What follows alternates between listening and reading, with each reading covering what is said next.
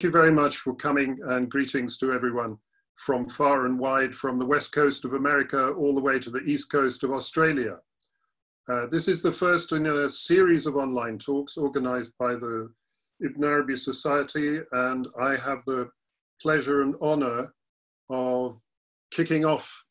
So I hope you'll bear with me if there are any problems with transmission. So the title of my talk has been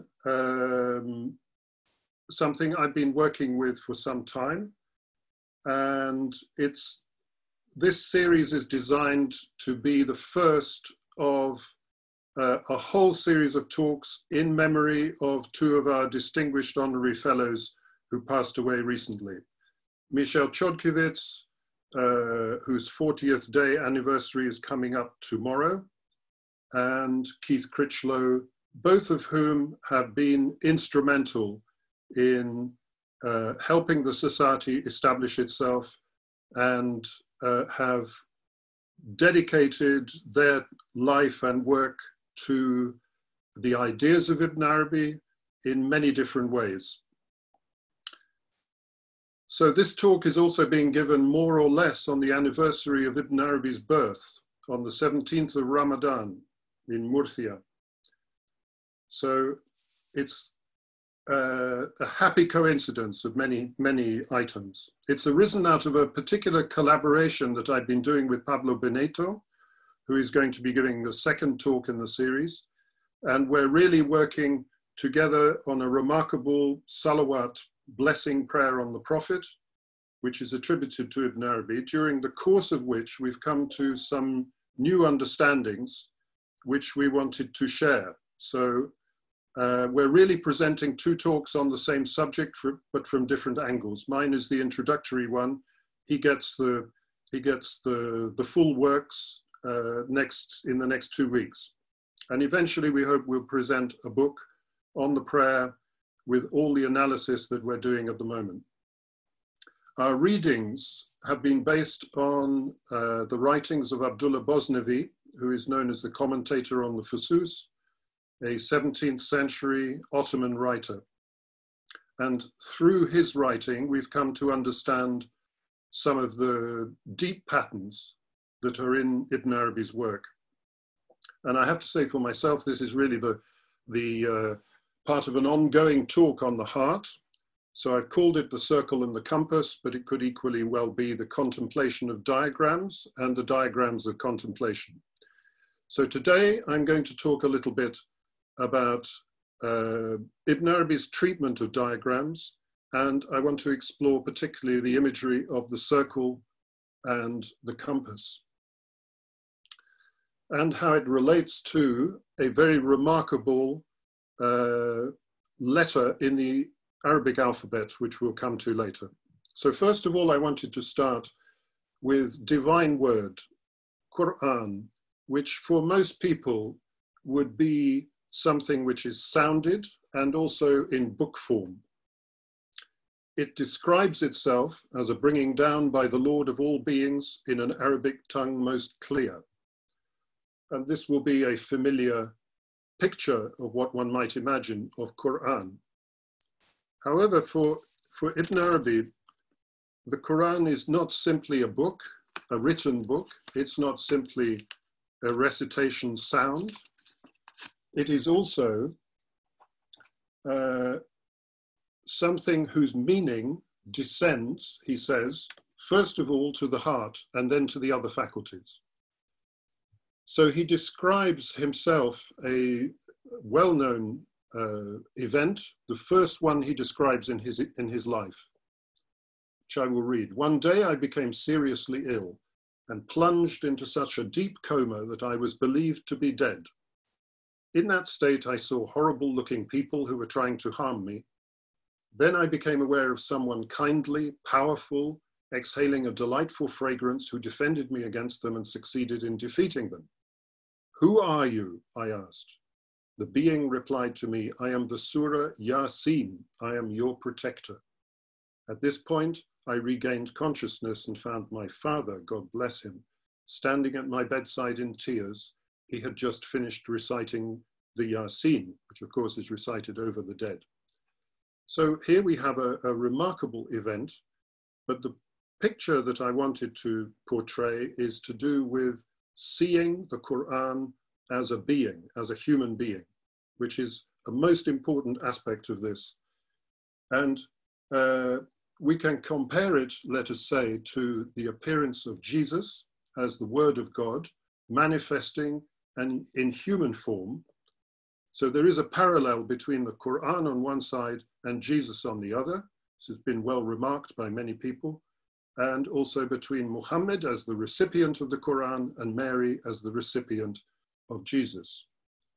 So what I want to go into today is, how does meaning descend into what we might call diagrammatic molds, using Ibn Arabi's terminology? So here are two examples of pictures from the Futuhat in Ibn Arabi's own handwriting. On the right-hand side, you can see the wonderfully geometric shape of the cube inside the circles. And then the other one circle inside another circle, and so on. I'm not going to comment on the particular diagrams. That would take us into something I don't want to get into. And here we have yet another picture in the same chapter of Futuhat, where he's very explicit. And here we have semicircles on the right-hand side, a very interesting diagram which is to do with higher and lower. So there is above and below. And then on the left-hand side, something that may be familiar to many of you, because it's actually it was used as the ground plan for the Taj Mahal in India, and is a picture, a representation of the divine beloved appearing on the day of resurrection, and where all the different groupings and people will be. We have other depictions with circles. Very famous one, the English translation on the left you can see. We have in the center presence, Hadra, unspecified as to anything about it, it's just presence. And then it divides into four, and that four divides again, and there are all sorts of elements. Again, I'm not going into the details of these diagrams, just to say these are important to Ibn Arabi as a representation of an experience, and that's the important part. So when we come to look at a familiar image to everybody, Ibn Arabi arrived at the Kaaba, and four events take place which are crucial in his life. As you know, he had an encounter with the girl who was the inspiration for Tarjuman al-Ashwaq, the eruption of the feminine in his life, from which a whole new development of poetry and so on took place. We also have the encounter with the youth, who was steadfast in devotion, neither speaker nor silent, neither alive nor dead. So this is a familiar territory through which all the writing of the Futuhat started. There is a dream vision of the Prophet, which he mentions right at the beginning of the Futuhat, where he's invested as the seal of sainthood. And then he has a dream vision of the two bricks, one gold, one silver, completing the walls of the Kaaba itself. So we have a very, very crucial image to get to grips with. So on the one side, we can say the Kaaba is the very center, it represents the center. And I've talked about this in a previous talk, it represents the heart. It is a cube within circling pilgrims who pass round its four sides. Notice that the top is open to heaven alone, the bottom open to earth alone. So it's the four sides that are being circled. But Ibn Arabi also alludes to this as a point, not as a cube, as a point, because he says actually the whole of the Kaaba is in the black stone, and the black stone is the place of the right hand of God meeting the creation. So when people kiss the black stone, what they're actually doing is acknowledging this point, which is at the center of everything. So we have a kind of complex imagery to do with circles, to do with a cube, and to do with a point. So now let me just take you through a writing Insha Dawa'ir, a book of diagrams, none of which I'm going to show today. It's really from the Futuhat onwards that his explanation of diagrams, or his diagrammatic exposition, because he exposes it in words just as much as in drawings, that this came about. So he talks, it's really one of the only places where he explains why he did it. So let's read together. When God, glorified and exalted is he, brought me to recognize the realities of things as they are in their essential natures, in their that, and enlightened me by unveiling as regards the realities of their relationships and attributions.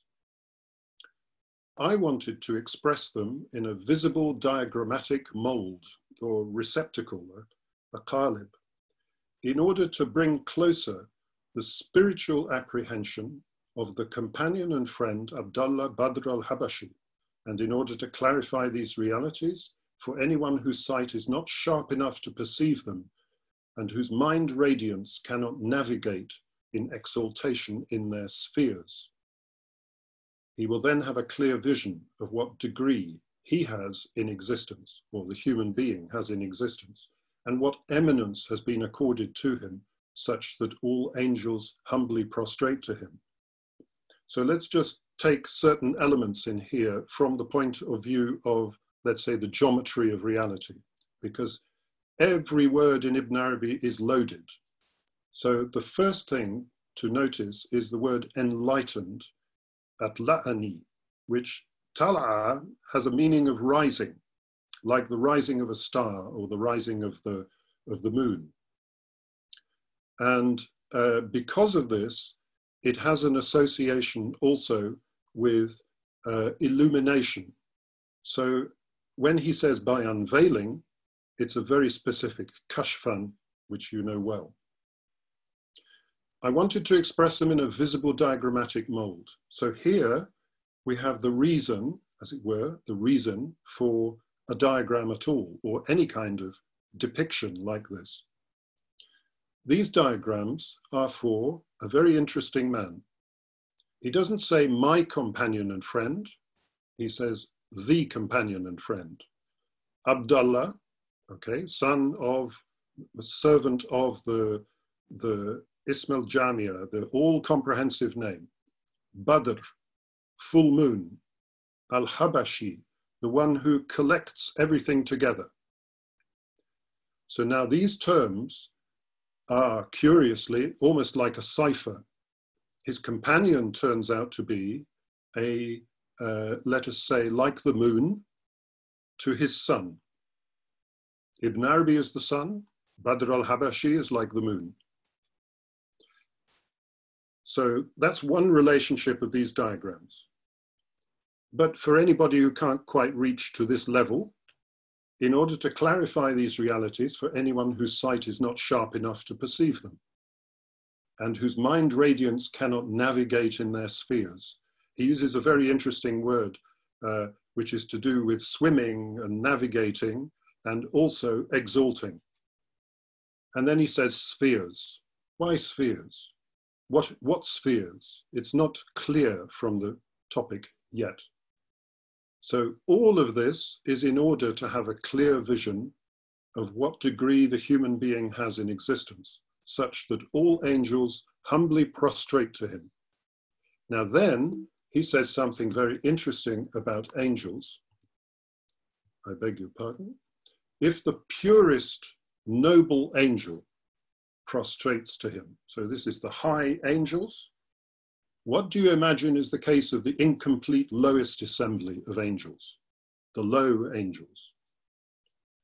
Do you not see what the real who is truthful relates about him when he says, and who, about him meaning the human being, when he says, and who has subjected you to you, all that is in the heavens above and all that is in the earth, all of it from him.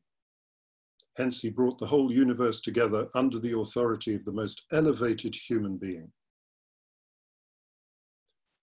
Later in the passage, he says, I've drawn diagrammatic likenesses, set out image parables, explained what is in the human being in order to bring close comprehension and to bring people to knowledge. From the one who brought the world into being, we ask for support and assistance. So fine. Now, if we take apart the elements here, we have the high angels, the purest, noble angels. We also have the low angels. And all of this has been subjected to the human being. So let's go through some straightforward elements. All roads, Ibn Arabi writes in another place, require circularity. Now, in the translation, normally people would say all roads are circular, but actually Ibn Arabi, again, is very precise. He uses a 10th form, meaning it seeks circularity, it demands circularity, it needs, it requires circularity, and there's no such thing as a straight road. And incidentally, the word he uses, tariq, is not to be confused with sirat al-mustaqim, the straight path. So in the translation, I've been a bit careful. So we say, well, how is this possible? In the natural world, of course, it's obvious. There are no straight lines in the ordinary sense, but we make straight lines. So how are we to understand what he says, that all roads require circularity? Surely you can go from point A to point B. Well, that depends. If you are representing a straight line in 2 dimensions, you have to bear in mind in the 3rd dimension, it is no longer a straight line, it is curved. Well, we're all familiar with this from Einstein, so I'm not going to labor the point.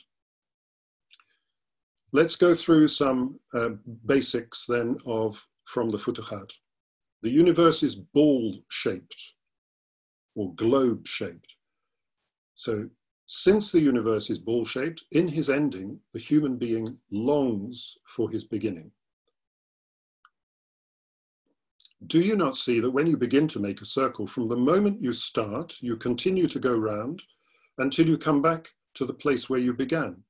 Only then does it become a circle.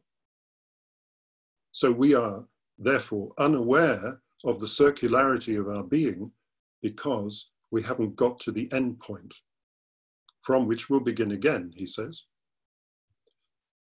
Now, important point, if the creative order were not like that, then we, coming out from him in a straight line, would be unable to return to him.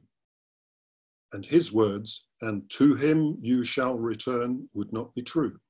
And he is the truthful one. So the whole idea of circularity is bound up, therefore, with the idea of return.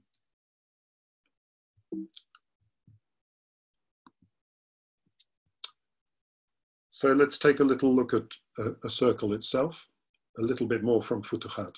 The divine creative order is circular. And when he uses this word creative order, he's using amr, which is very difficult to translate because it can mean the order or just the affair.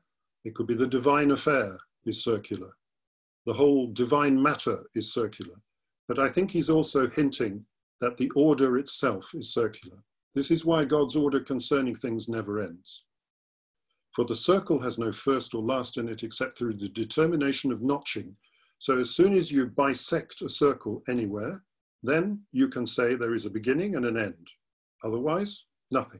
It's a simple circle. Because of this, the universe emerged as circular in accordance with the form of the order as it is in itself until it came into shapes. The first shape to receive the universal body is that of a circle. And this is the orbiting sphere. Now, interestingly, he uses both terms, a circle, which you'd say is 2-dimensional, and a sphere, 3-dimensional. And then in a wonderful passage, really wonderful passage that came just after he's talked about meeting the youth. When a circle is being drawn, as the end of the circle is being reached, the adjustable leg of the compass returns to its beginning point. Incidentally, this is the only place that I found in Ibn Arabi's writing ever where he uses the word compass. Thus, the last part of the creative order is tied indissolubly to its first. Its endless everlastingness inclines and curves into its beginningless eternity. There is only continuous being and freshly established witnessing. So he's taking the image of the circle and saying this adjustable leg of the compass is returning. And so you cannot separate the last part of the order from its first. Its everlastingness, which we can say is like the semicircle at the bottom, if you like, is everlasting. It inclines and curves into its beginningless eternity. Only continuous being, perpetual being, and freshly established witnessing. Well, so far so good, but we haven't got to the representations. How do we represent it? So in the Futuhat, Ibn Arabi has a very interesting drawing. This is the first one is in his own hand. Second one is in the printed Futuhat. Third one is an English translation. So if we look at these, we notice, first thing we notice is that the last two are pretty much similar. The first one is rather a bit different. We have the word haq, real, the real, inside a circle with a dot. And then we have a circle around it with the word mumkin, meaning the possible. And then around that, in a rather diagrammatic form, the word al-muhal, which means the impossible or non-existence. So I presented this last year in Sarajevo and I was thinking about it. And I asked myself, why did Ibn Arabi write it like this? And at the time I had no answer. So let's see if we can find an answer. But now we need to get into the compass. So here we have a beautiful compass. You can see that it is basically two legs put together with a little circular joiner at the top right, and the pen part of it is not the standing leg. The pen part is on the adjustable leg. Very important principle. So in itself, a compass represents the alif, this letter of just self-standing letter, which is associated with the name Ahad, unique, the one who is unique. There's nothing like him. As soon as we divide the compass into two, then we can draw a circle. Until we do this, the separation is necessary in order to draw the circle. So this second leg, where the pencil is the equivalent of the letter ba. And this is what Ibn Arabi has to say about the ba. The ba is really an alif. Well, quite obviously, when you look at the compass. Single in respect of its essence, and it's a ba in respect of it manifesting in the second degree of being. So it's only when you separate the compass into its two constituent bits that you can see it's got two-ness, it's not just one. And then he says all things manifest through the ba. Well, that's obvious because all the drawing takes place through the pencil. Why do all things manifest through the ba? Because he is one, and only one can emerge from him. This is a well-known principle in Greek thought too. Now, having got so far, I want to go on to a slightly different element to do with a letter, which will bring together some of the things we've been discussing so far. There is one letter which expresses circularity more perfectly, more directly than any other, and it's known as the Nun. So its shape is more or less like this, if you print it. In fact, when Ibn Arabi represents it, this is from his diagram, he does it like this, more or less kind of a semicircle, and the dot is most of the time to the side. He has a reason for doing this. I don't want to go into it. One of the images here is like an inkwell into which the pen draws the ink and writes.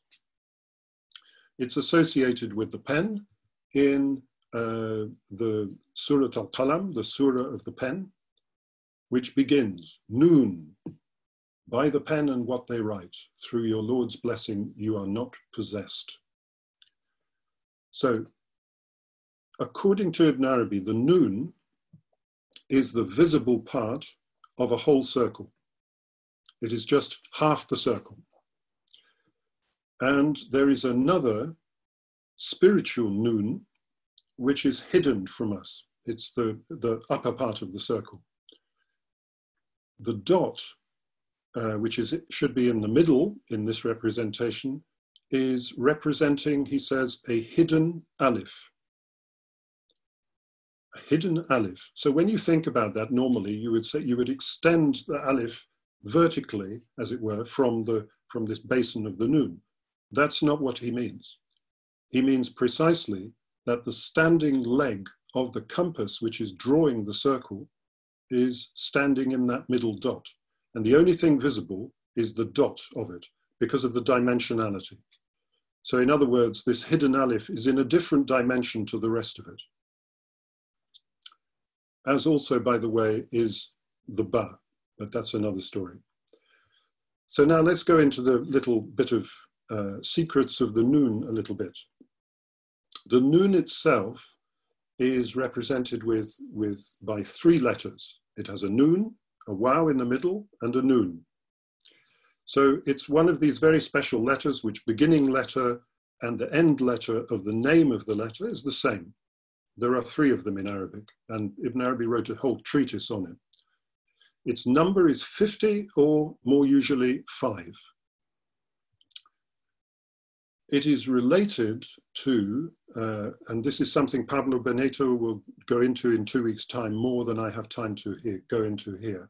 It's related to the saying, kun, be, so it becomes, fayakun.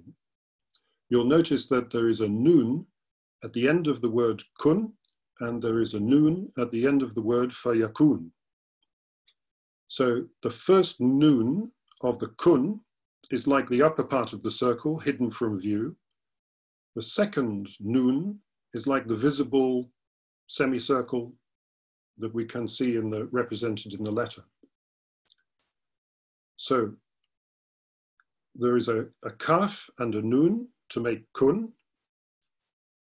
And then there are a fa, a ya, a kaf, a waw, and a noon, 5 letters to make the second part. So 2 and 5. How strange. The 5 is the number of the noon. The 2 is the number of kaf. So now we have there's some very complex and beautiful symmetry about this simple phrase, which, let me just say, when Pablo and I were translating this salawat prayer, what came to us was that in fact the Quran says, when we will a thing to be, when we desire a thing to be, our word to it, or our speech to it, is kun fayakun. It's the whole lot. We normally say, well, the order is be, and then things become. But there's another way of understanding this altogether, which is that the whole phrase is a single unit of speech.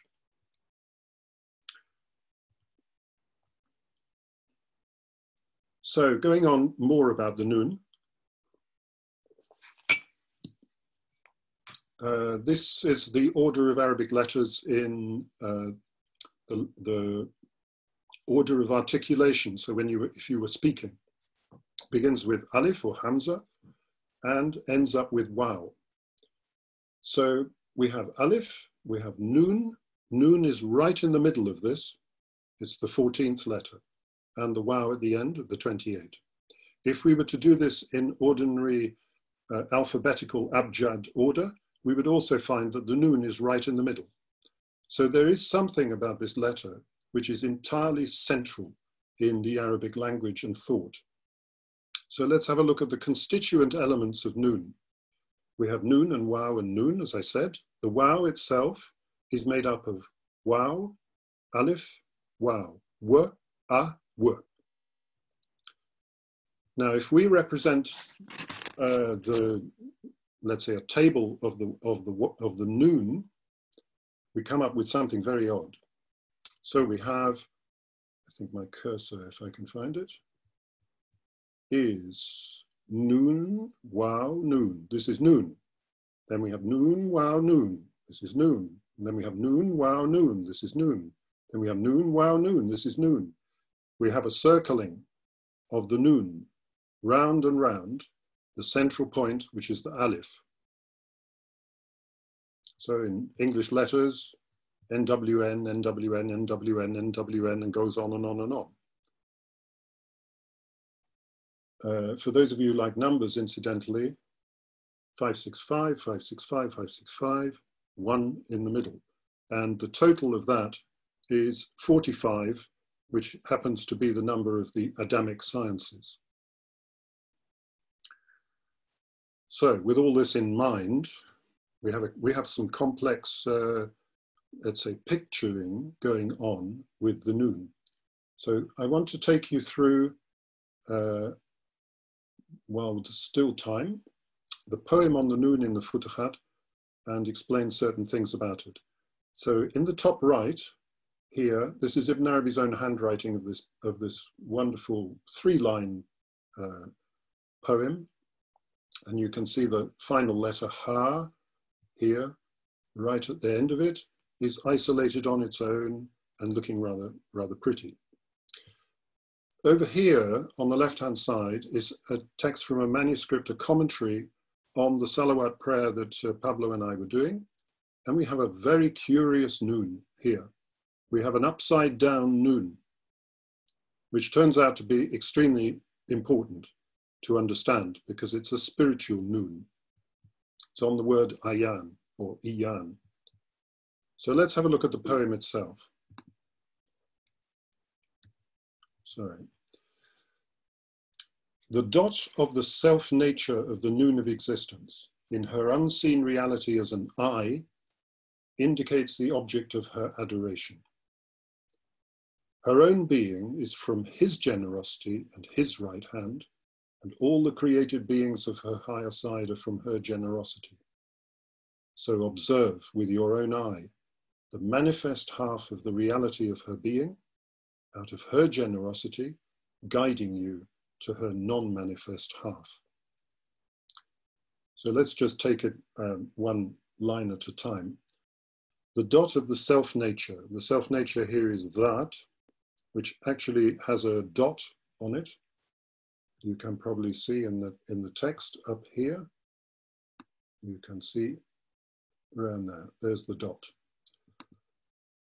So the dot of the noon of existence. So this is the visible noon. But in her unseen reality as an I, or as an ein, I'm going to come back to that word in a minute, indicates the object of her adoration. So the dot indicates the object of her adoration. The object of her adoration, of course, is the invisible aleph, which is the compass, her own being as a complete circle is from his generosity and his right hand. His right hand, we discovered with the Kaaba, is the dot at the center of the circle. And all the created beings of her higher side, so this is the upper half of the circle of the noon, the invisible half, are from her generosity. This is the noon, the letter noon is feminine. So observe with your own eye, ein, ambiguous word, the manifest half of the reality of her being. Out of her generosity, guiding you to her non-manifest half. So the manifest half of the noon is generously guiding us to her non-manifest half. There's many things to say about this poem. It's a wonderful, wonderful poem. But let's take, because I wish to finish in a minute, final thing. I mentioned the word ein. The one ein is well known to all of you. How to translate this? Essence, entity, I, How are we to translate such a word? It has all these meanings and probably more. This is a picture of the human eye. And the first thing to notice is the similarity to the drawing I showed you earlier of Ibn Arabi's representation of being. The black hole in the middle of the eye, the pupil, is of course exactly the same as the circle of the haq in Ibn Arabi's drawing. And you'll notice that with the eye, the most amazing thing is, apart from the fact that we all have eyes, we all have a central pupil, which is a hole, and we all have individually different irises. This is one particular one. We could have many different ones. So if we start reading Ibn Arabi with some of these ideas in play, let me go back to this one. He says, by the way, about this drawing in the bottom left, that all that is the haq, and everything, the mumkin side, the possible side, is always ambiguous, has an ambiguous relationship to being itself. All being is haq. The possible participates in that, but it also participates in, let's say, the non-existent side, the impossible side. So it is in this barzakh position. So this is a multi-dimensional term, ayn. It's not an intellectual concept like entity. It really is pointing at something which is a visionary experience. And as you probably know, in Arabic, the word for pupil, insan al-ayn, is the human being of the, whatever we call, of the eye. The human being of the eye is the pupil of the eye. And Ibn Arabi says in Fusus, it is through the human being, through the insan al-ayn, that God sees the world. So we can say, well, okay, this pupil is empty. It's a hole, but it's not a blind hole. It's the fullness of vision itself. So the fullness of vision, as he says, is with two eyes. So let me leave you with two quotations from the early part of the Futuhat. Observe the beginning of being, wujud, and be through him aware. You will see generosity, jud, both ancient and new. Notice, incidentally, wujud is identical to jud, except it has an added letter. Otherwise, it's exactly the same in script. So the beginning of wujud is his generosity. You will see generosity, both ancient and new. Interesting. Why? Because the upper part of the circle is the ancient, is the eternal. The lower part of the circle is the new, is the freshly established. And then a well-known quotation from Tarjuman. When my beloved appears, with what eye do I see him? With his eye, not mine, for none sees him but himself. So there is a good place to finish the talk. Thank you very much for your participations and quietness of listening.